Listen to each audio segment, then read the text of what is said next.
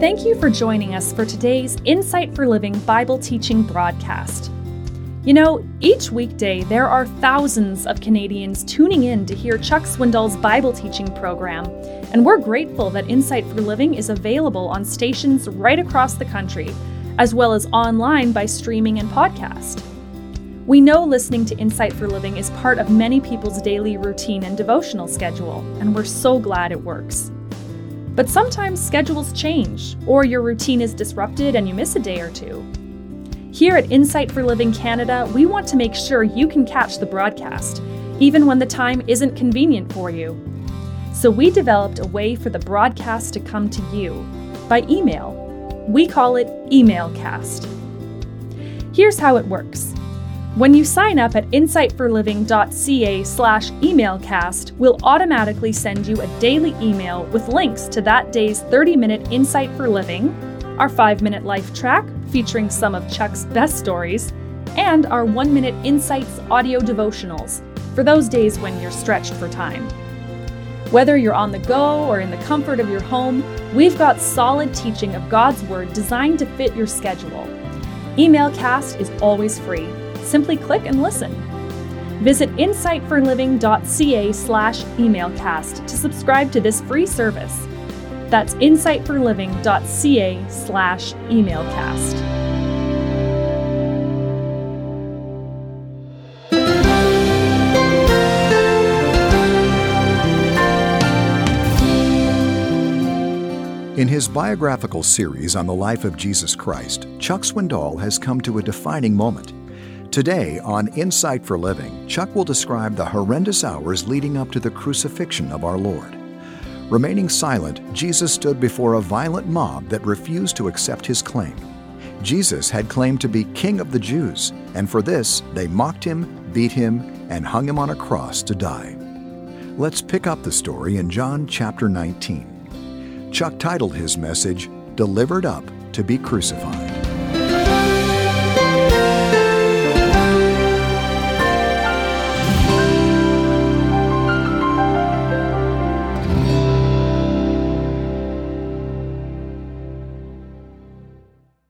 As he's standing now, with his face swollen, his eyes are like two tiny slits, and the blood coming from the crown and sticking to the robe, the clamous on his back. And they say to him, verse 29, "Hail, King of the Jews! We salute thee! Long live Jesus, King of these Jews!" Can't you just hear them? The crime of the victim was written on a plank of wood about 1 foot by 2 feet. It was called a titulus. The titulus was this piece of wood that first hung around the neck of the victim as he carried a portion of his cross to the place of execution. And Pilate wrote it, which was not uncommon, and there was a bit of an argument. John 19:21, the chief priests of the Jews were saying to Pilate, do not write the King of the Jews. It could look as though he is that, is what they were concerned with. But rather add the words, he said, "I am the King of the Jews." Let him understand that he simply claimed that. We don't want them to think he was, in fact, the King of the Jews. Pilate's anti-Semitism comes to the forefront when he says, "What I have written, I have written." This is Jesus of Nazareth, the King of the Jews. We read that he carried his cross. Obviously, not the entire cross. My sources tell me that the entire cross would have weighed up to 300 or more pounds. That would be hard even to drag, certainly after being scourged as the victim was scourged. But there was a cross beam called the patibulum. The patibulum would weigh probably 75, not more than 125 pounds. That's no light weight in itself. And according to one source, the patibulum was placed across the nape of the victim's neck and balanced along both shoulders. Usually the outstretched arms were tied to this crossbar. The processional was led by a complete Roman military guard headed by a centurion. Understand, outside the city walls, the vertical beam awaited the victim. The hole was already in the ground. It had been used numerous times and would be used again. No doubt the vertical beam was used over and over and over. But the cross beam perhaps was unique, prepared for this particular individual or someone like him about to be crucified. Before going there, let me add a word regarding the walk to the place of crucifixion. It is our belief as Americans that we should not view capital punishment. That's why it isn't televised. That's why the general public is not invited to attend. Families can attend. Usually a chaplain is there, but it is not viewed by the general public. The Romans believed, and I agree with them, that viewing capital punishment would be a deterrent to crime. And therefore, they made it as public as they could. The journey was arduous and rugged and uncertain. Today, if you visit Jerusalem, you are taken along with a guide, the Via Dolorosa, which begins at one place and ends at another. You feel claustrophobic as you walk along this way. There are merchants on both sides, busy people doing their businesses. And perhaps it wasn't a scene setting, it was in a setting like that the original scene took place. Perhaps not. But the point is, he was taken on a long journey, and he walked with the uncertain steps because not only does he have the patibulum on his shoulders, but he has hand-laid stones. And if you've ever walked on a path or a street of hand-laid stones, you know how uneven it can be. And with your hands tied to the cross beam, you certainly would fall on your face if you stumbled. Perhaps he did that. And finally, the text says, they crucified him. And there, they crucified him. For a moment, stop and think back. If you go back 8 to 10 centuries, you go back to an era where there was not crucifixion. The days of David, when the Psalms were written, the days of Isaiah, when the prophets wrote. This was all before Persian times. This was before they had ever witnessed death on a cross. I've thought in the preparation of this message how strange it must have been for those writers to write things that they didn't fully understand themselves. Under the leading of the Holy Spirit, I wrote down some thoughts. The psalmist wrote that his hands and feet were pierced, 22:16. That his bones were pulled out of joint, not broken, pulled out of joint. Psalm 22:14 and 17. That his clothing was divided and they cast lots for his garment. Psalm 22:18. That there was scorning and staring and mocking. Psalm 22:7, 12 and 13 and 17. All in that psalm, and they wrote of those things not knowing fully what they meant. Isaiah wrote of the misery and torture and pain. As a lamb before his shearers is dumb, so he opened not his mouth. All we like sheep have gone astray. We have turned everyone to his own way. And the Lord has laid on him the iniquity of us all, even before it happened, 8 centuries before it happened. But the prophetic word was written, waiting to be fulfilled. And on this day, Isaiah 53:3, 7, 11, as well as Isaiah 53:10, where it pleased the Lord to bruise him, and he was crucified between 2 thieves, 53:12, were fulfilled. Those prophecies were fulfilled to the very letter. And how simply Matthew records it. Verse 33, when they came to a place called Golgotha, which means a place of a skull, they gave him wine to drink mingled with gall. After tasting it, he was unwilling. No doubt an oral anesthetic of some ancient mixture. He bore it all with as clear a mind as you could have after scourging. And now he was to be crucified. The victim was knocked to his back. The hands could be nailed or tied to the crossbar. Nailing apparently was preferred by the Romans.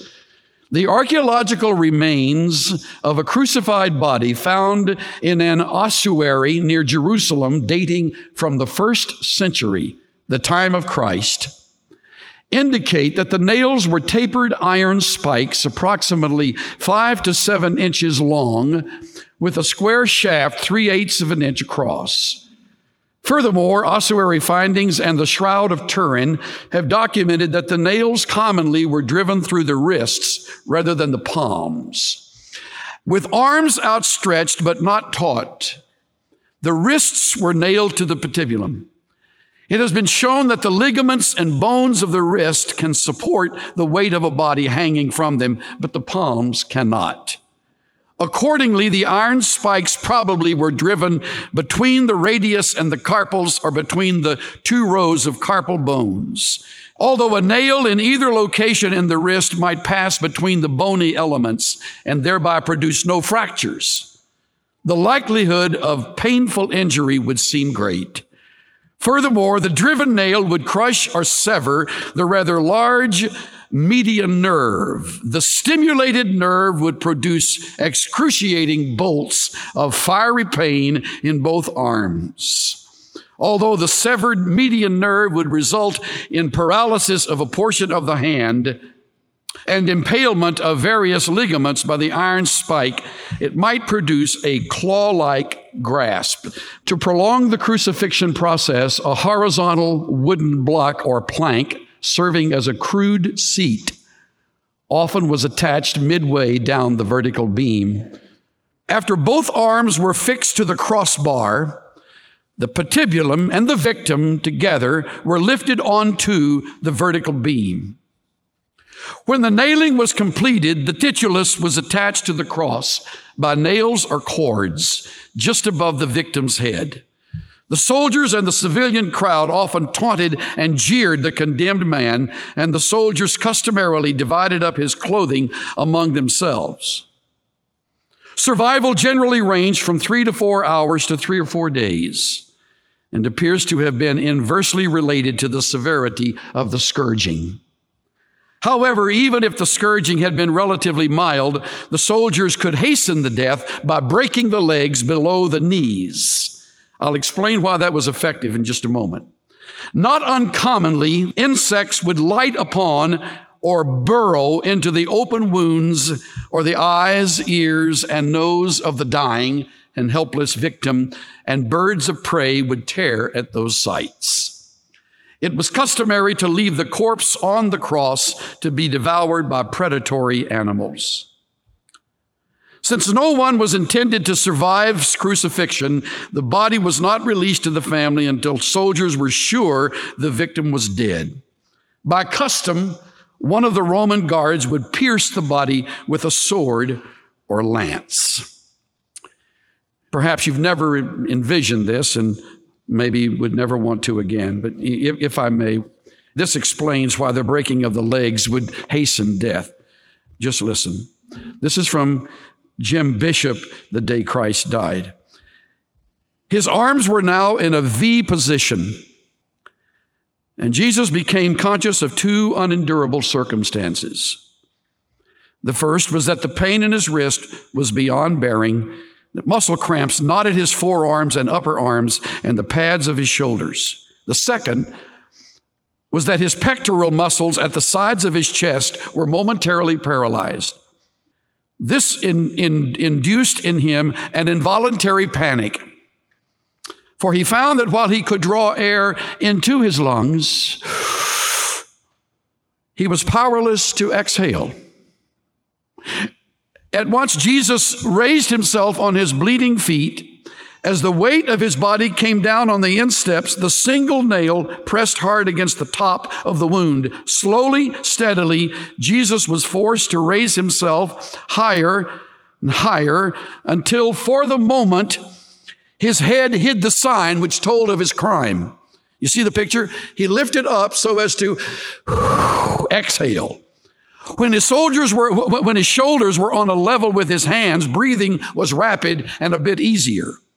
He fought the pain in his feet in order to breathe rapidly for a few moments, and then, unable to bear the pain below, which cramped legs and thighs, and wrung moans from the strongest, he let his torso sag lower and lower, and his knees projected a little at the same time. With a deep sigh, he felt himself to be hanging by his wrists.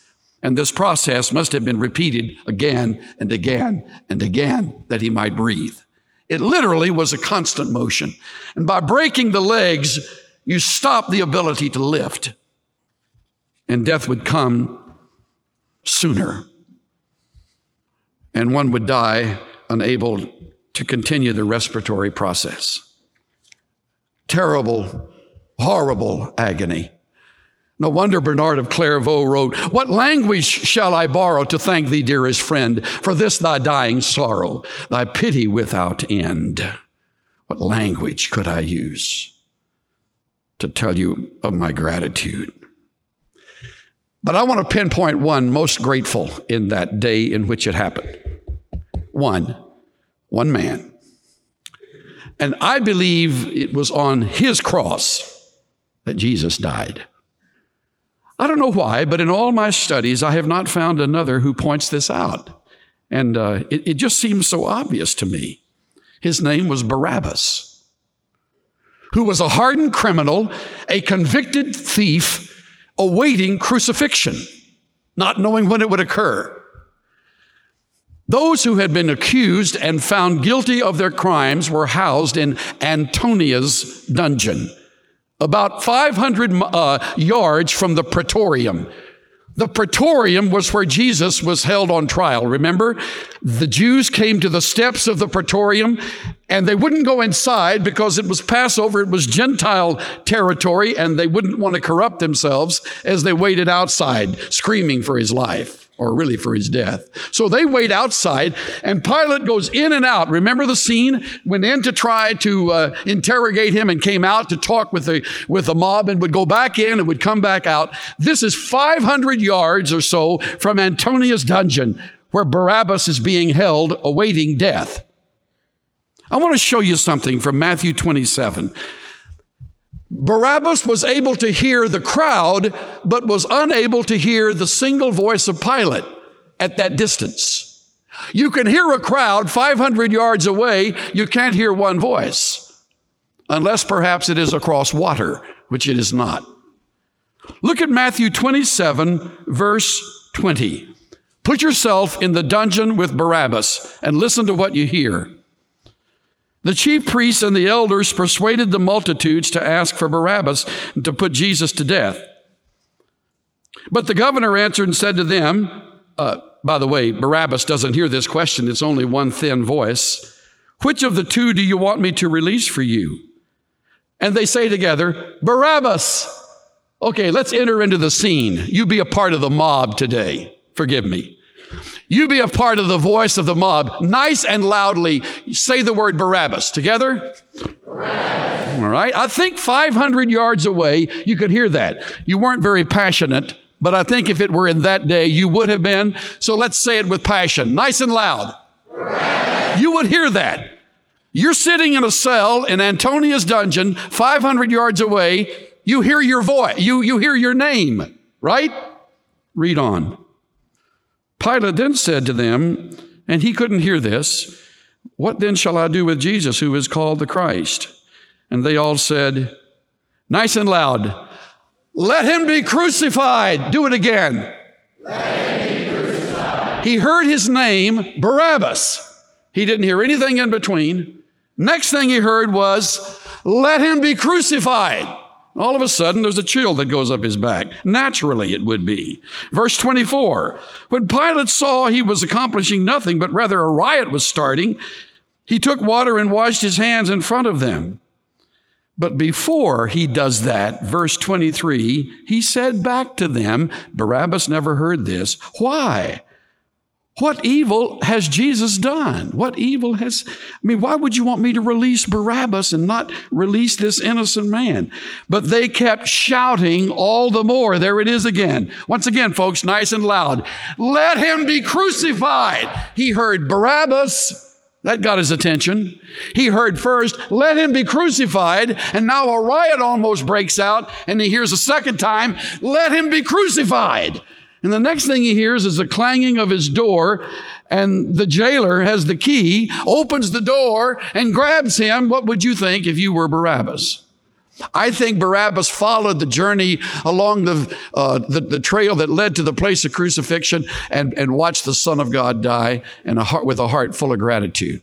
He was bearing his cross. In fact, A.T. Robertson, in the last line of his commentary on the word pictures of the New Testament, in the Gospel of John chapter 19, writes, "They chose Barabbas in preference to Jesus, and apparently Jesus died on the very cross planned for Barabbas." Imagine that. Imagine how you would have felt had you been Barabbas. I've got one even more vivid. You are guilty. You and I deserved that cross. If sin separates us from a holy God, and if sin qualifies us for death, as it does indeed, and if the payment had to be made by someone for sins, and since it had to be the innocent one, the spotless Lamb of God, he really took our cross and bore it in our place. And while all the world could have shouted our name, and rightly so, and named our sins since we were not innocent, how greatly grateful we are that he who knew no sin was made sin for us, that we might be made the righteousness of God in him. Isn't that a great story? Too harsh for eyes to see, but when you see it, you find yourself full of gratitude, don't you? I do. Let's close our eyes and see from his head, his hands, and his feet, his hands, his feet, sorrow and love flow mingled down. Did e'er such love or sorrow meet, or thorns compose so rich a crown? Ever met this one who died for you? Ever met his acquaintance? Oh, I know you've heard of him, you've read of him, you've heard others talk of him, but that's not sufficient. We're talking you and him, you on your own before him. You know, you will stand before him someday, ready or not. You'll stand before him. And you'll see hands that were pierced and still bearing the scars of the crucifixion, and you'll understand better what those scars meant back then. But will you be able to say, "My Lord and my God," or will you say, "I never came to know you," and face eternity without hope? This is no evangelist manipulation here. This is fact. We all have everlasting life. We all do. Even you without Christ will live forever. But only those in Christ will live forever with God in the glories of heaven. Those without Christ, an eternity in hell. That's enough to make you shudder. Today is the day that could all change. And as you sit right there, you could, your own words, offer a simple prayer. Lord, I see now the price that was paid for my sins. I believe he died for me. Lord, I don't deserve that, but I believe that. And I believe in him who died for me and rose from the dead for me. And I take him now as my God, my Lord, my Savior. Now, our Father, we have deliberately walked slowly along this excruciating journey with your Son. We can't imagine what Mary must have thought as she saw her own 33-year-old son dying, hardly recognizing his face. can't imagine what the disciples must have felt, having forsaken him and fled, only to return and see him dying. We want to live our lives differently, our Father, and more deeply because of what we have seen today. Our gratitude knows no bounds as our hearts are lifted up in thankfulness for him who gave his last breath on our behalf and bore our sins in his body on the tree. May not one person leave this place today until that decision for Christ is in place. I trust you, Father, to work in those hearts. And I pray that you will minister deeply to those who have never come to know you, that they might turn themselves over to you today. I ask it gratefully, believingly, in Jesus' dear name. Amen.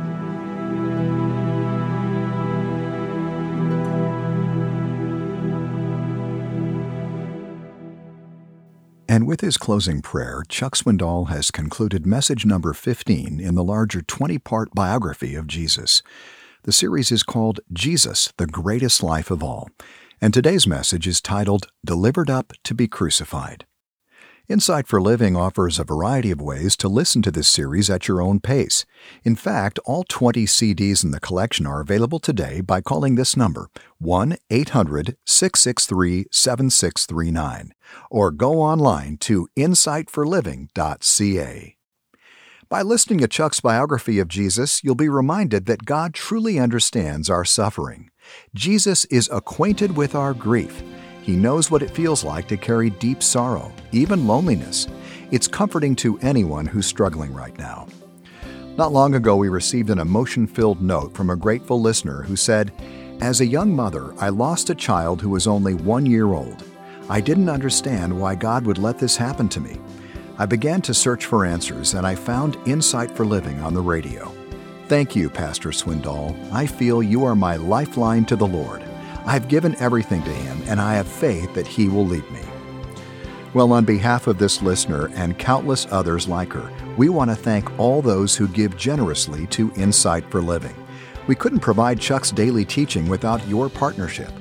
As a result of your contributions, people are learning to rely on Jesus, the greatest life of all.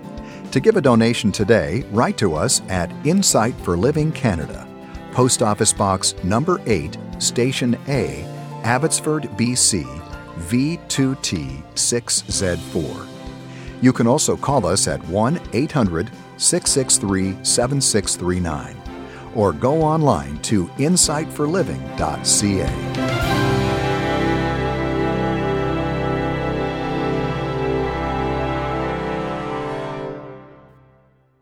I'm Bill Meyer. Chuck Swindoll describes the most glorious moment in human history when Jesus rose from death to life.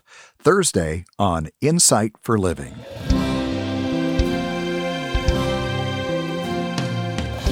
The preceding message, Delivered Up to be Crucified, was copyrighted in 1999, and the sound recording was copyrighted in 2024 by Charles R. Swindoll Incorporated. All rights are reserved worldwide. Duplication of copyrighted material for commercial use is strictly prohibited.